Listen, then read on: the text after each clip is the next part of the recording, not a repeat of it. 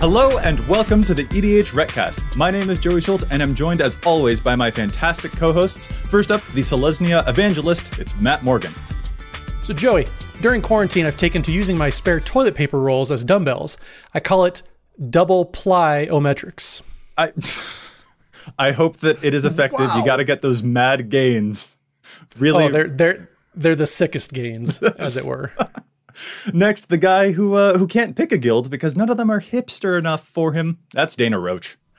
This show is going to air in kind of the valley between Mother's Day and Father's Day.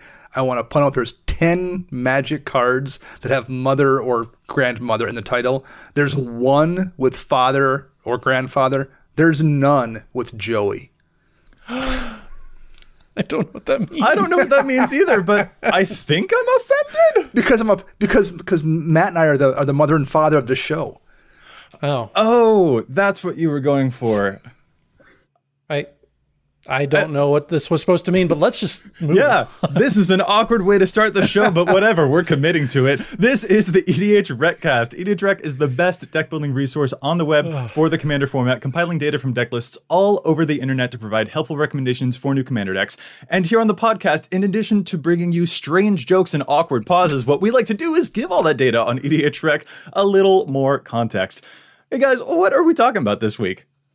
This week, we are going to do all sorts of challenges stats provided by you, the listeners. That is right. We love doing challenges stats all the time on this show, but now we are turning the spotlight on to everyone out there who is provided with awesome emails and awesome comments. They've been delivering awesome challenges to us this whole time. And so what we wanted to do is knock a bunch of them out right now and showcase what the listeners think are under or overplayed cards on EDH Rec. So that's going to be our show. But before we get to it, we have to give a huge thank you to Josh Lee Kwai and the folks over at the Command Zone podcast who handle all of the post-production work on this podcast, making it look as awesome as it possibly can. And of course, we've got to stop and thank our sponsors. So the first sponsor we want to thank, obviously, Card Kingdom. Just cardkingdom.com/EDHREC for all your Magic Gathering needs. They help provide prices on the website and help support the show. And our second sponsor is TCG Player. For, again, any of your EDH card needs, I actually just placed an order on Friday for some cards I want for a deck to play in a stream with you guys coming up this week. And they showed up today on Monday. They're already sleeved up and good to go. So get ready to face the fury of my new deck this week. Really excited for it. Yeah, they are great. They provide the price information on EDH Rec, so you can just click on those price links and it will take you right to their storefronts. Or if you do use Card Kingdom, you can visit cardkingdom.com/EDHRec, and it really helps support the show. Gotta love our sponsors. Really, really awesome.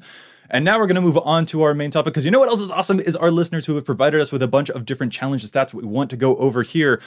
Real quick before we get there, though, there was kind of a fun journey that we noticed when one of our listeners actually ended up becoming a writer for EDH Rec. So shout out to Jevin, one of our writers, who now has a Challenge the Stats series on EDH Rec. So you can check out his articles there too if you want to see some other challenges for different commanders and stuff like that. This is just a really great segment that we've really enjoyed doing, and it's really resonating with other people out there too. So just wanted to pause and acknowledge that, because it's really awesome to see all these challenges and to see what people are doing with it.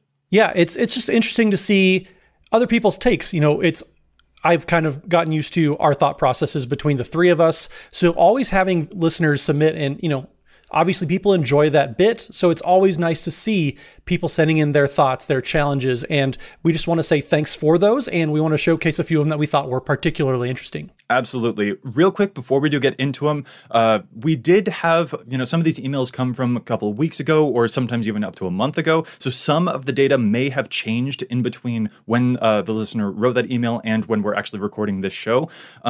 But that's data that we'll be fine with that. We'll make a note of it whenever we notice it. But then also, hey guys, if other folks while they're listening come up with a challenge that they want to submit to the show, how can they do that?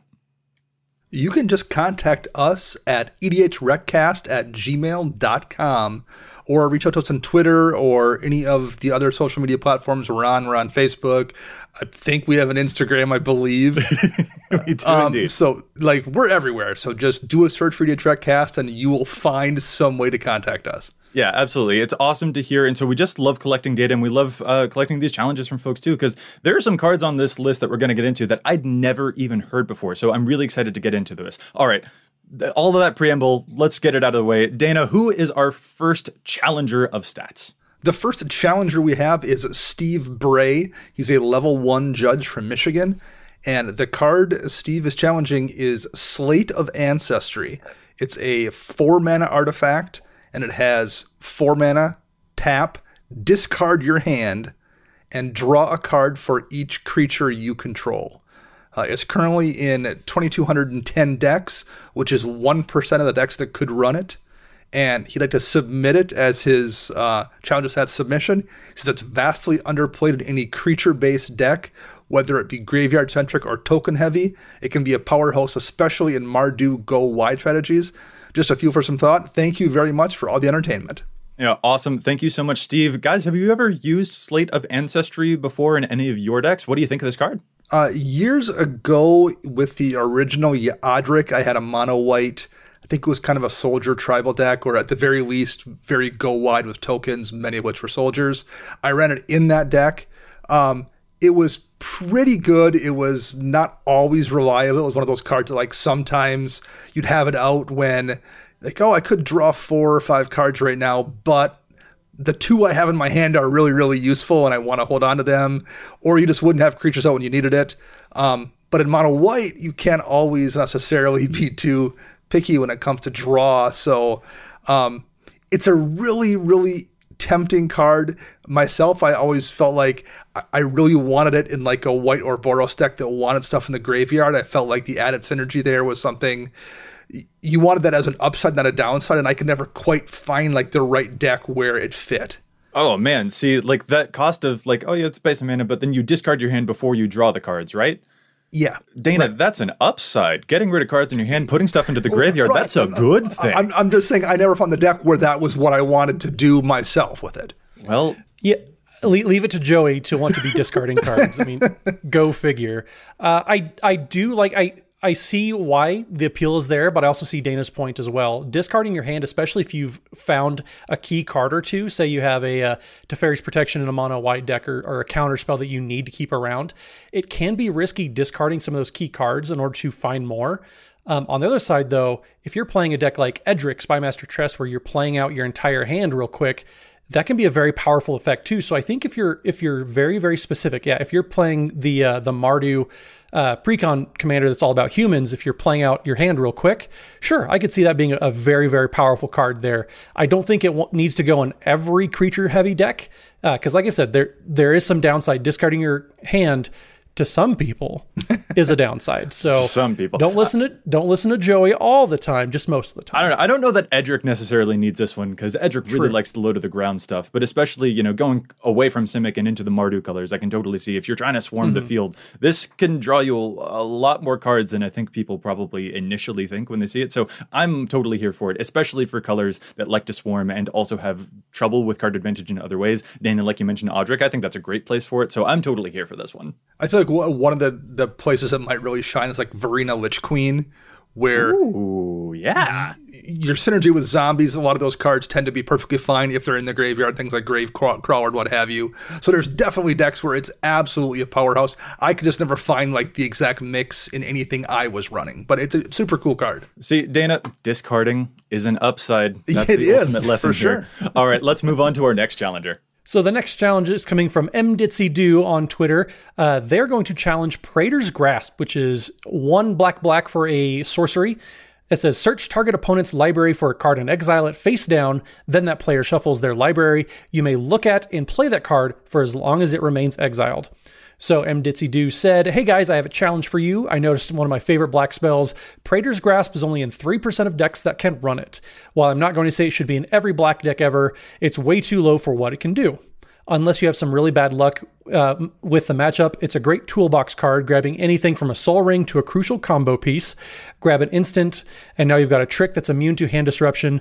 There have been many games I've won where I've nabbed someone else's Cyclonic Rift or counterspell, and the mind games it starts means it's never a bad card to see. And Praetor's Grasp is currently in 4,600 decks, only 3%, like MDitsyDo said, of eligible decks. That's just any deck playing black. What do you guys think of Praetor's Grasp being underplayed? So this might be an interesting time to talk about why cards are sometimes underplayed.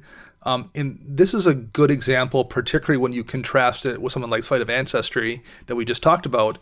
Praetor's Grasp is a really good card, but it's the kind of card that if you don't know it's already out there, you have to be searching for something really particular to find it if you're doing like a Scryfall search or something. So if you're not like just looking for steel effects, it's not the kind of card you're going to stumble across. And it hasn't had a printing in like 9 years. It's been printed one time in New Phyrexia in 2011. So this is a card that probably doesn't see play, in large part because players don't have it or don't even know it's there. Whereas, if you're playing mono white and you're just going to do a search for draw, which is a relatively common thing to search for in white, you're going to stumble across Flight of Ancestry.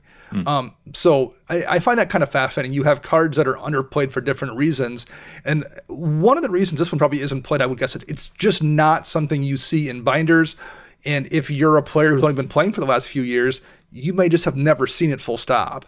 Yeah, no, that totally makes sense to me too. It also might kind of appear to be one of those cards that, for example, if you are playing a Gonti deck, then this totally strikes you as the type of card that would really synergize with what your deck is already doing. But if you are playing just another black deck, this doesn't necessarily scream any individual theme. And sometimes we actually get cards that are generically powerful lost in the shuffle a little bit because they are so ubiquitous. That can sometimes increase a card's numbers, but sometimes it also means that they don't feel like they have any particular home, and that sometimes trods down on their numbers a little bit too. And I think that might, in addition to its hasn't been printed since 2011, that also might be another thing that sort of affects its numbers. I'm totally here for it though. The times that I have seen someone use a Praetor's Grasp even on an opponent or on me, and I'm just like, but what did they take? What could they have? Like, it's actually really, really like weird as an opponent on that. Like, even just the mind games, like they mentioned, is a really great thing to be able to kind of play with your opponent's emotions in that way. And that can also be a form of power, even if all you're grabbing is someone else's Sol Ring. Yeah, I think the only downside to this is it has the old text of when you were stealing things. And correct me if I'm wrong, you can't use mana of any color to cast those spells that you're stealing. So I think there are better versions. Like we said, Gonti is kind of a similar effect, but you can use mana of any color.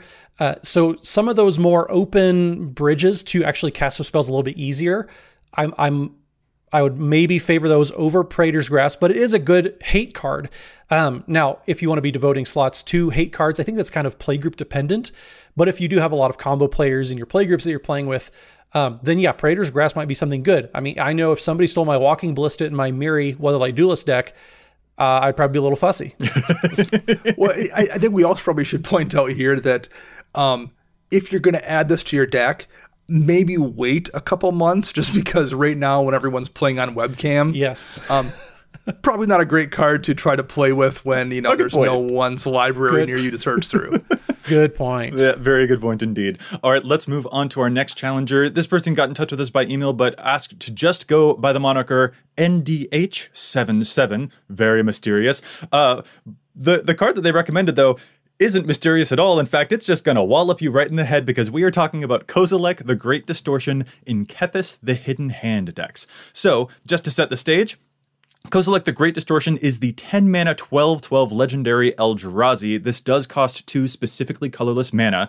When you cast Kozilek, the Great Distortion, if you have fewer than 7 cards in hand, you draw cards equal to that difference. Kozilek has Menace, and you can discard a card with converted mana cost of X, and you counter target spell with converted mana cost of X. Really, really cool there. And we're looking at it in the context of Kethis, the Hidden Hand. This is the Abzan 3-mana 3/4 Elf Advisor. Legendary spells cost 1 less to cast for you, and you can exile 2 legendary cards from your graveyard, and until end of turn, each legendary card in your graveyard gains. You may play this card from your graveyard. So NDH77 said, Joey, as a big fan of the vastly underrated Kethis, the Hidden Hand, I enjoyed reading your Commander Showdown article on Kethis versus Captain Cisse on the website. Thank you so much. That was a lot of fun to write. And they continue, I believe I found a considerably underused card for Kethis, Kozilek, the Great Distortion. Kozilek does everything you could possibly want. It protects your board, draws cards, and dumps things in the graveyard. Additionally, with Kethis on board, Kozilek costs 1 less to cast and to recur, so the interaction works in both directions. What do you guys think of Kozilek and Kethis? I don't think the power level has ever been a concern. It's just the cost to getting Kozilek out, not in the total CMC, but you're kind of playing a 4th color with the true colorless. Now, if you have a Sol Ring or any colorless mana generating lands or artifacts, sure. But I think that's something that I think kind of discourages people, which is why they might shy away from Kozilek. But yeah, being able to discard cards, counter all sorts of stuff, it's It's a wallop, to say the least. Absolutely. Kozilek is actually only showing up in 12 Kethis decks at the moment. And Kethis has like 638 on the website. I really like that point, though. Like, this is a way to fill up the graveyard if you need it, and you can get it back to refill your hand. And the Kethis decks that I've seen do have the tendency of, since he's a cost reducer, they play out their entire hand. So being able to refill it is really cool. But additionally, they tend to run a lot of legendary lands because that's other fuel for Kethis' ability. And there are a lot of legendary lands that specifically produce colorless mana as well, which kind of nicely slots in for Kozilek's requirement. It does, but it's also balanced out by the fact that it's a 3-color deck, so you're probably not running many utility lands, and you're in green, so you probably tend to lean into land ramp versus artifact ramp that makes colorless mana. So it's, maybe a little easier to hit it in the regard that you have the legendary lands, but I think it's probably also harder to hit it in that you're lacking the utility lands and you're running the land for ramp versus artifacts. So 6 of one, half dozen of the other. I don't know if it is necessarily easy to cast. I would bet that's the biggest hang up. Someone looks at that and thinks, okay, it would be great in my deck, but I have to change my mana base significantly to make it consistent. And I think that's a tough ask sometimes. But it's a super logic. Like, it makes sense for the deck. All the points that the poster made about how it does the things you want, it absolutely does. Right. So to quote a necromancer that we know, who casts their creatures? Why not just reanimate them? Well, Kethis casts your creatures. Somebody has said that before. I don't know who. But yes, yeah, it is true, though. Kethis does actually want to be casting the creatures because that's what a cost-reducing legend wants to do. So it's kind of a give and take there. I do like the potential, though. I definitely do like the potential once Kozilek's in play, because then your graveyard is just going to get very, very large very quickly. Yeah, I think that's what Dana was saying. He's not saying, oh, it's bad because of these reasons. It's people aren't playing it in this deck because of those reasons. Those I was speaking to... Yep. Yeah, small psychological barriers that kind of get in the way. But the synergy is totally there. If you can discard cards to counter your opponent's spells, and then Kethis will let you cast those things so you're not actually truly discarding them, that sounds like amazing synergy to me. So see, guys, discarding is an upside. What did I tell you? All right, let's move on. A different example. Let's move on to our next one. Next up is from a listener, Wyatt Loudit. And the card being suggested here is Abashan's Desire. It's in 117 decks. That's it, of the possible 180,000. It's a 1-mana aura. Enchanted creature has flying, and it has threshold. So as long as you have 7 or more cards in your graveyard, the enchanted creature can't be the target of spells or abilities, so it has Shroud. And what Wyatt writes us is, I have a suggestion for a card that nobody seems to play, but has been extremely useful in one of my decks, and I plan to acquire more copies for other decks. The card is Abashan's Desire, and it can be useful for any deck that involves instant sorceries like Niv Mizzet or Elsha, but I find it particularly good in my Muldrotha deck since it's a permanent that can be cast from the graveyard. Shroud for 1 mana is helpful, and it's almost always active with Threshold in Muldrotha. Lightning Greaves is better since it gives haste, but redundancy is good. Wish you all the best and keep up the great work. Guys, remember how I said at the beginning of this show that there were so many cards in this episode that I'd never even heard of? We found one. Yes, indeed. Well, Odyssey is a little before your time, young Joseph. So. How dare you? I was born like the same year as Magic. I can't even believe you. Matt, you've got a Muldrotha deck. Have you had the same experiences that Wyatt quotes here about your need to protect Muldrotha, and like, I don't know, does this strike you as being like really good? Would you like, because I think this is totally sweet. So Wyatt has taken a feeling that I've had many times about this card, but just took it the extra step. I've seen Abashan's Desire in boxes of cards that I have, and I look at it and I do a double take. I'm like, I don't know. I don't think I can find space for it in that protection, because you already have artifacts like Whisper Silk Cloak, Greaves, Swiftfoot Boots, a lot of access to those that don't go away. So when we're talking about cards like Niv Mizzet or Elsha, I'm not a big fan, because if there's a board wipe, Abashan's Desire doesn't really help protect from that. Muldrotha, though, I do like, because even if there is a Wrath of God, kills Muldrotha no matter what, you can still recast Abashan's Desire as your enchantment. Right. And having played a Muldrotha deck, enchantments are typically the hardest card type to find something cheap that you want to be recasting. So Abashan's Desire in a Muldrotha deck, I do actually think could be a little underplayed. And those other two that we talked about, not so much. I think I might just rather have a counterspell.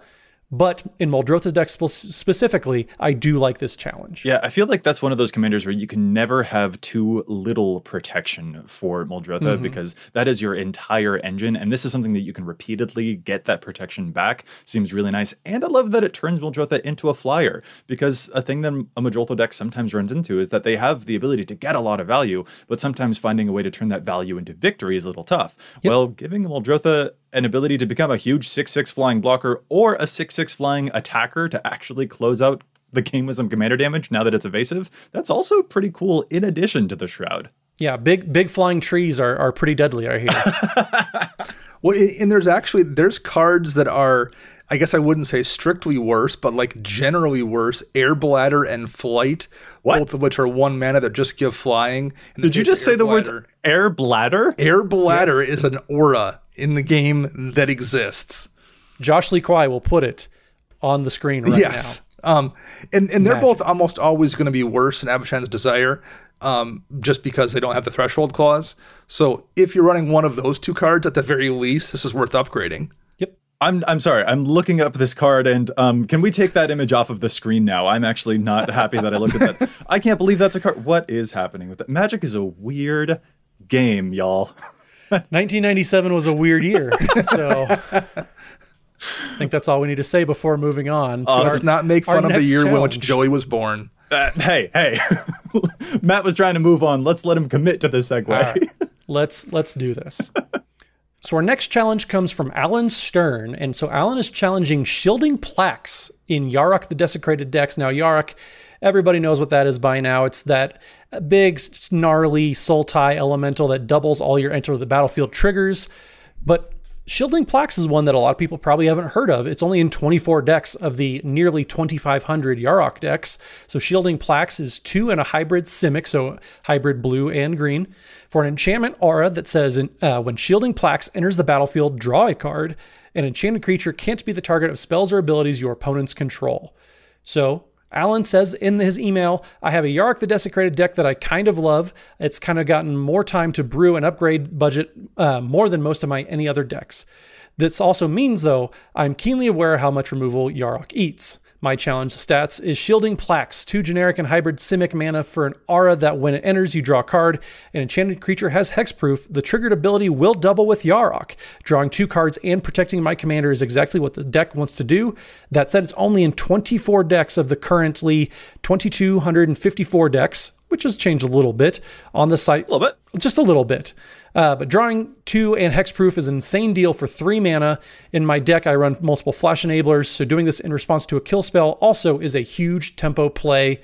Alan, I dig your challenge quite a bit, actually. Absolutely. And Alan ended his email thanking us for doing what we do and letting us know that, while unfortunately he is not healthy at the current time, he hopes everyone else out there stays safe and healthy. So we just want to thank him a quick recovery, and that we also, we wish everyone else out there stay safe, stay healthy. And Alan, we hope that you keep doing what you're doing too, because this is a legit challenge. I'm totally here for it. I think people tend to knee jerk towards not running auras if it isn't like an Enchantress deck, just because of the possibility of being 2 for 1.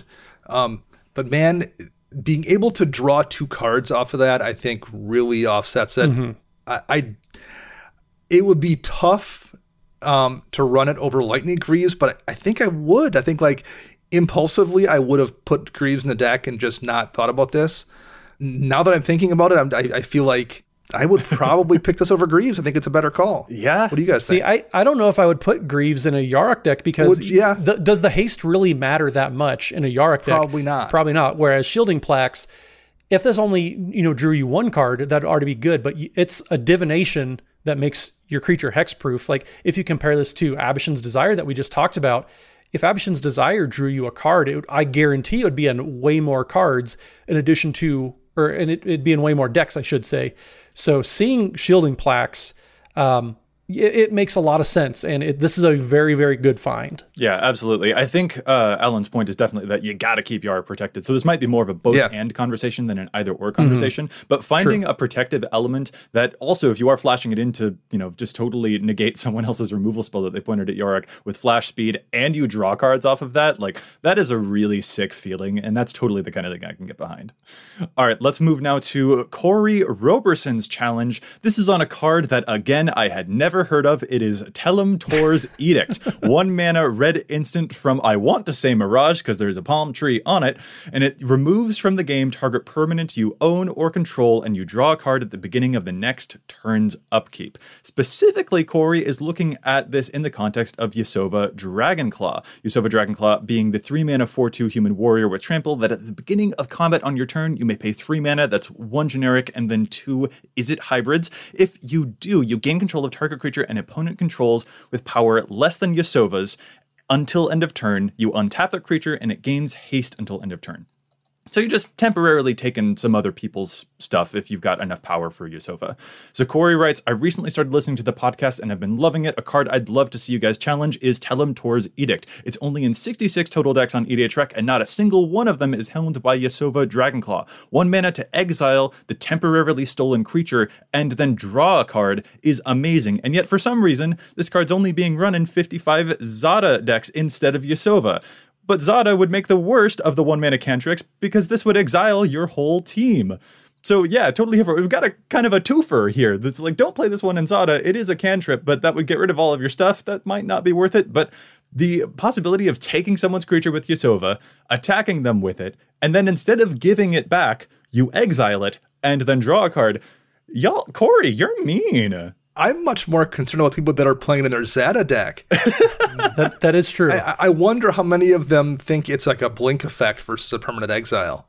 Because I'm really struggling to think of many situations where you would want to exile your entire team just to draw a few cards when Zada decks tend to have so many other draw options. Right, Zada being the 4 mana goblin ally. Whenever you cast an instant or sorcery that targets only Zada, you copy that spell for each of your other creatures, and then each one of those spells copies a different one of those creatures. So you can get, cantrips are really great for Zada, because if you target Zada with one of the cantrips, say like target creature gains haste, you draw a card, then you'll do that for all of your creatures, and then you'll draw many, many cards. So this probably looks like a card that's great because, hey, it draws you a card at the next turn. That's cool. But it permanently gets rid of your stuff. And that's much better when you're stealing other people's stuff than when you're using it on your own. So super like it for Yasova for sure. But we're actually not done with Zada just yet. We got another challenge that is also about Zada. So Jonas Widman actually sent us in a challenge of stats for Zada Hedron Grinder specifically. That card is Soul's Fire. Soul's Fire is an instant for 2 and a red. Target creature you control deals damage equal to its power to any target. It's currently showing up in 22% of the 851 Zada Hedron Grinder decks, and Jonas is saying this is overplayed. Ooh. So Jonas said, although I only found your podcast a month ago, I've been listening to every single episode already. Kudos to Jonas already for that one, because that's impressive. No kidding. But Jonas also says, this challenge concerns Zada Hedron Grinder decks. Zada allows you to copy spells targeting only it. So the challenges for the card name Soul's Fire that is played in almost a quarter of all Zada decks and reads target creature you control deals damage equal to its power to any target.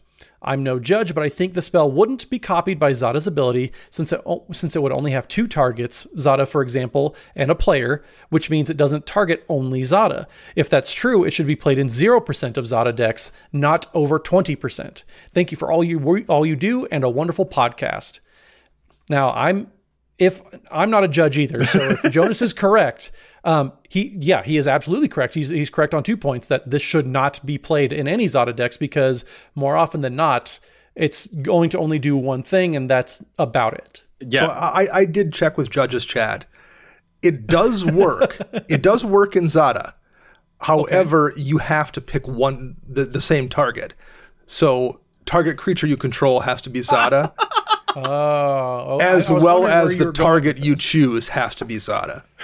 Oh my goodness. So this is actually a great spell if you really do want to, like the Telem Tor's Edict, get rid of your entire board. Right. Functionally, the only thing this spell does in your Zada deck is kill your Zada. That is really, really funny. Yeah, since there are 2 targets for this spell, it looks like an amazing win con if you've got a bazillion goblins out, but there are 2 targets, so it wouldn't actually replicate across your entire board. So this is a great catch. Thank you, Jonas. Your instincts are good on this one, and we're totally with you here. Watch out, 22% Azada players out there, because this one doesn't actually work the way that you want it to. So I mean, if your play group doesn't catch it, I guess it works the way you want it to. Oh. Now correct me if I'm wrong, though. So say you do what Dana's talking about, and you target Zada twice. Would you still get the triggers for all your other creatures, though, and then you get to choose new targets for the second? Or would they all deal damage to Zada? Pretty sure that all the targets are just copying each one of those creatures. So you can't choose new things. No, it wouldn't work that way. We keep trying to bend and twist it, but no, we got to go with Jonas's instinct on this one because he's totally right. Finding a new win condition for Zada would be especially useful here for that slot in the deck. Well, we're just finding more and more layers where Jonas is correct. So let's just let's go on to our next person then. Let's do it. Up next, we have Crashing Drawbridge, which is a 2-mana artifact creature. It's a 0/4 with Defender, and you can tap it. Creatures you control gain haste until end of turn. So this is brought to us by Dr. Tadpole. To make a long story short, he says, Crashing Drawbridge, why in the world is it only seeing play in 1% of decks? I would compare it to similar haste enablers that see plays in loads of decks, and this just isn't showing up. This thing is crazy, budget-friendly, and very low to the ground, so even if it does pull some removal, you should be happy to have lost a 2-mana creature to someone else's removal spell. In token decks, it can be loads more effective than Lightning Greaves or Boots, and in decks revolving around tap abilities, it's a star, and even in Voltron decks, it can make you take out a player that much quicker. Let me know what you think, but I think this card is seriously underplayed. It's in just 2,681 decks right now, which is 1% of the decks that can run it. So I think, Dr. Tadpole, I think you should be Dr. Bullfrog, actually. No, I'm not upset at all. Nope, great pick. I agree 100%. Oh, y'all are breaking me down this episode. I cannot. This is super great. I've actually been toying with this one in my Titania deck, actually, because this would be another haste enabler, and not everyone can afford like a Concordant Crossroads or, heaven forbid, an Akroma's Memorial. Like a lot of the haste enablers outside of red are really, really expensive. And you know what isn't? A Crashing Drawbridge. And when you make a bazillion tokens and you just want to hit someone with them, this is a really, really good option, and even with the haste enablers that I do have in my Titania deck, I still feel like I need more, and Crashing Drawbridge is on my shortlist for that deck. Super here for it. This seems very underplayed. I think it's one of those cards that's kind of easy to mentally look past. I remember when the set came out and the card was spoiled, like mentally looking at it and being like, oh, it's a colorless haste enabler for your whole team. That seems pretty good. Moving on. And then I said, like, mentally, I just, like, skipped past it. I didn't put 2 and 2 together until, multiple days later, I'm reading the cards again. I'm like, how did I not bump on that when it first came out? That's a colorless haste enabler. Like, there's not a bunch of those. It's the one of the few that does that, and it's 2 mana. So I don't know why that is, but it's just the kind of card I think that people, their brains just kind of scan past it because it's a cheap, unassuming common from a recent set. That's got to be it, right? The rarity symbol makes you think, oh, it can't be, like, Commander sometimes feels like a wall-to-wall rares format, right? But no, like, commons make a really big impact, and this is totally one of them. Well, and it's a creature, so, if you're in green and don't have the Concordant Crossroads, it's easy to tutor up. It's an artifact, so if you're in blue or even white, sometimes it's easy to tutor up in those colors as well. It's something that you can actually fish out of your library fairly easily, too, if you really need the haste. Yeah, no, totally love it. Thank you, Dr. Tadpole, or I guess Dr. Bullfrog now. I still can't do that. Been upgraded, done evolved. All right, who is next? Who is our next challenger? So our next challenger is John Roberts, and John suggested Echoing Truths specifically for Persistent Petitioners decks. So Echoing Truth has over 1,600 decks currently, but is in 0% of the 690 Persistent Petitioners themed decks. So Echoing Truth is 1 and a blue for an instant that says return target non-land permanent and all other permanents with the same name as that permanent to its owner's hands.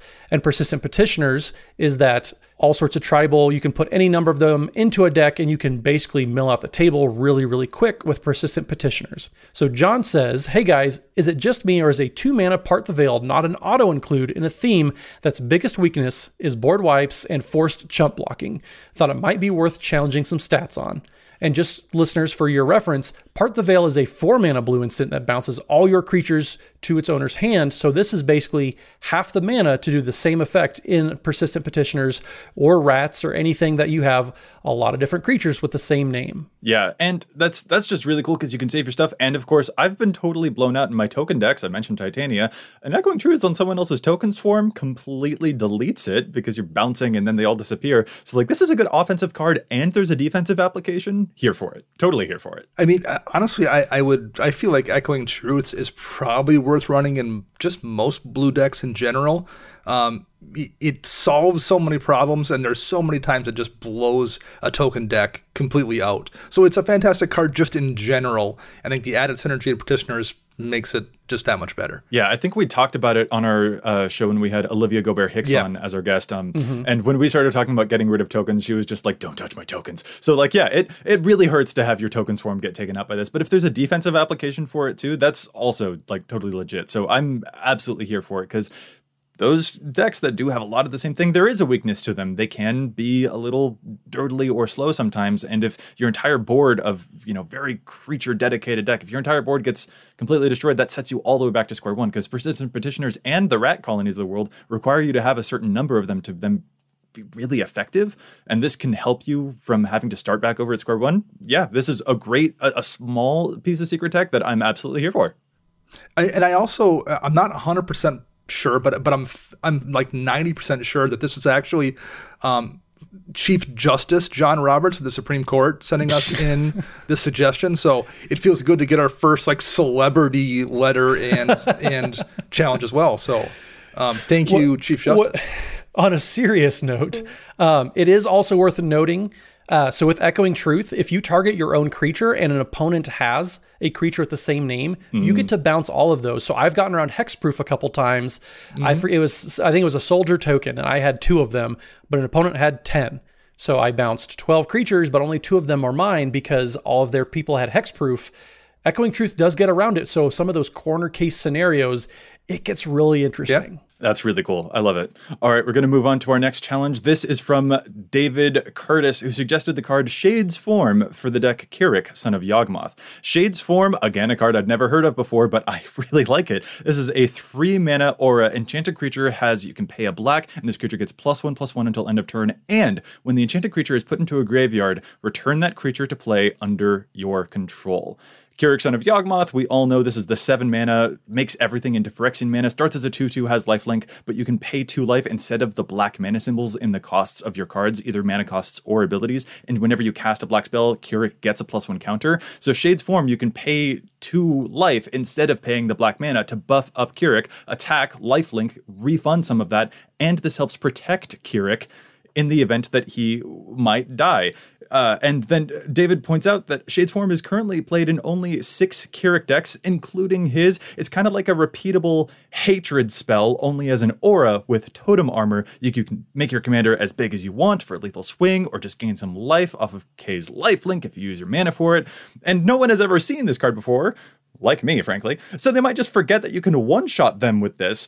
A quick note that this number has changed from the 6 Kirik decks to about 37 Kirik decks at the time of recording, but that's still just 2.3% of Kirik decks total. Guys, I love this aura. This is totally crazy.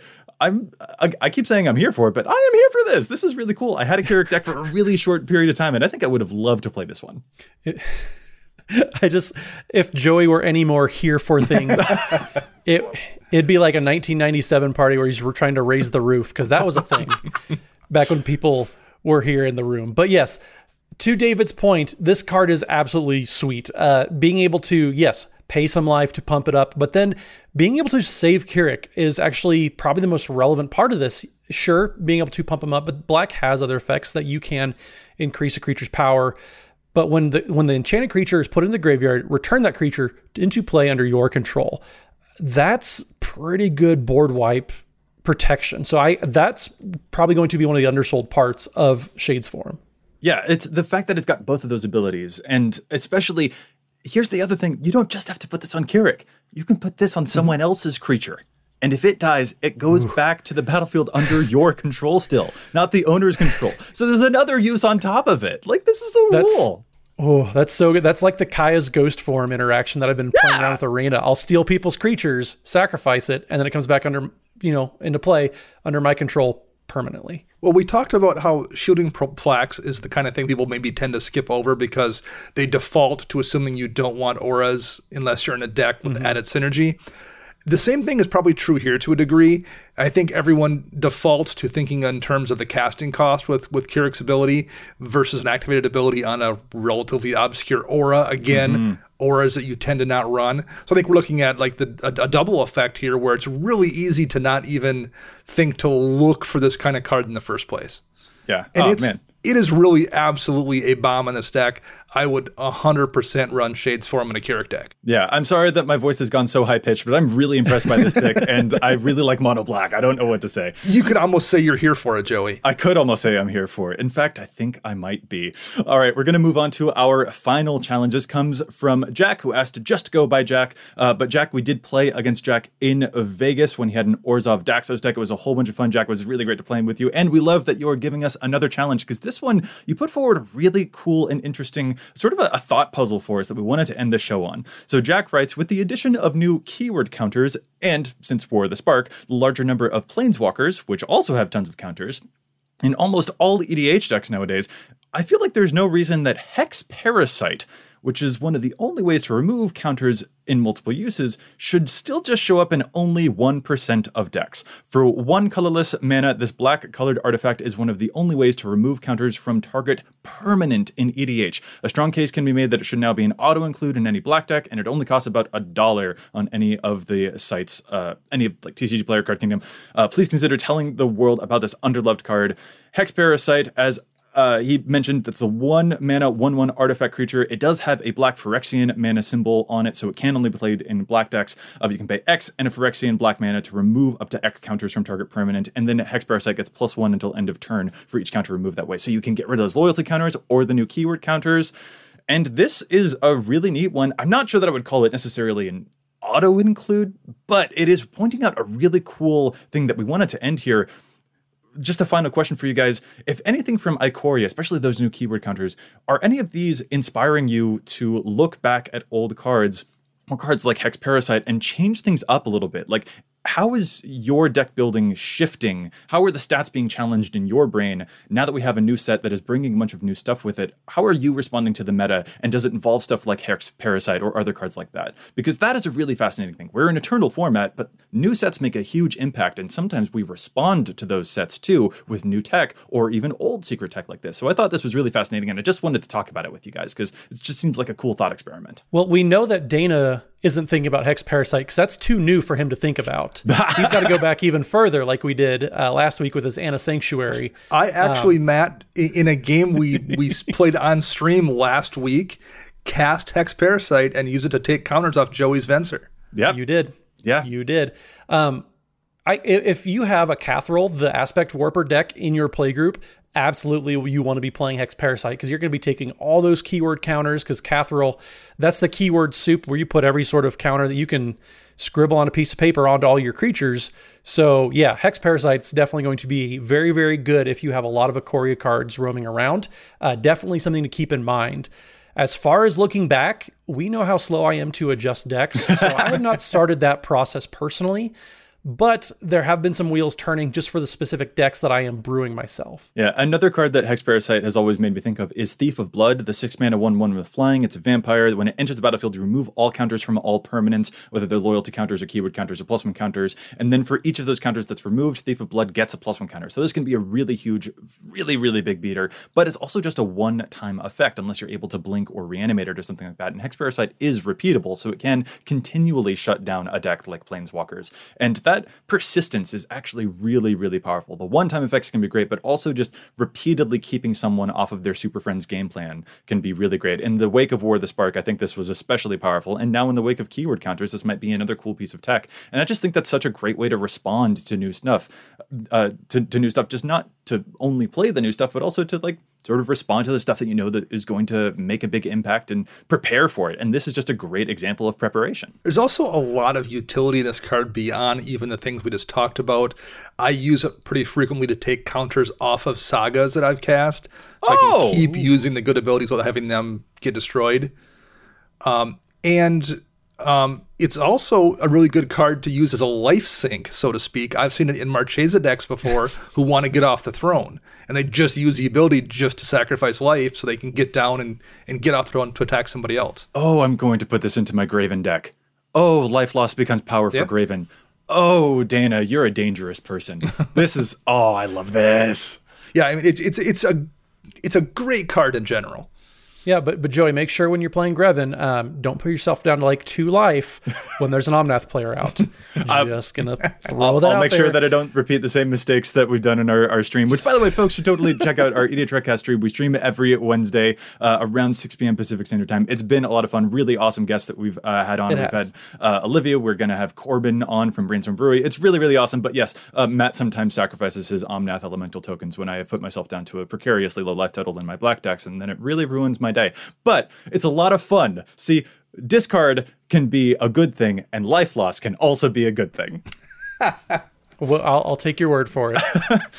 Really, this has been such an exciting show, you guys, because as you can tell, I've been really excited about it because this just feels like this is what EDH Rec is all about, is finding those cool hidden gems. And to see how this particular segment has resonated with all of our listeners and the cool stuff that they are able to bring out and find those unexpected cards and those neat small synergies that provide just a little bit of an extra edge. I have just absolutely loved this, and I'm so happy that all of our listeners are loving the Challenge of Stats and that they've got so many cool ideas. This is easily one of my favorite episodes. If you can't tell, I am here for it. I absolutely love it. These are such cool cards. These are such great pieces of advice from so many awesome folks.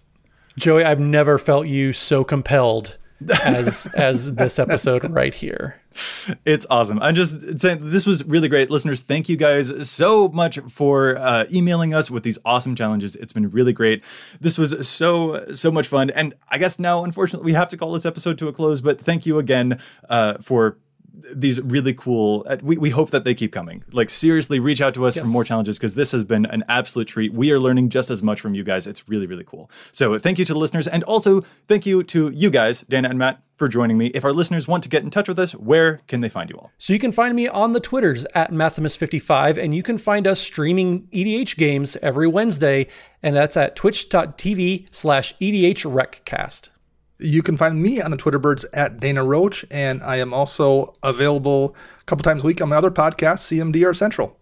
And I'm Joey Schultz. You can find me at Joseph M. Schultz on Twitter, and you can find the cast at EDH Recast on Facebook or on Twitter. If you've got a question, a keen insight to EDH Rec's data, or if you want to join all of the awesome listeners from today's episode who provided us with these cool, underplayed gems, or if you think that cards are being played too much, if you've got a challenge that you want to submit for the next time we do a show like this, then you can email us at edhrecast@gmail.com. Seriously, this was so much fun.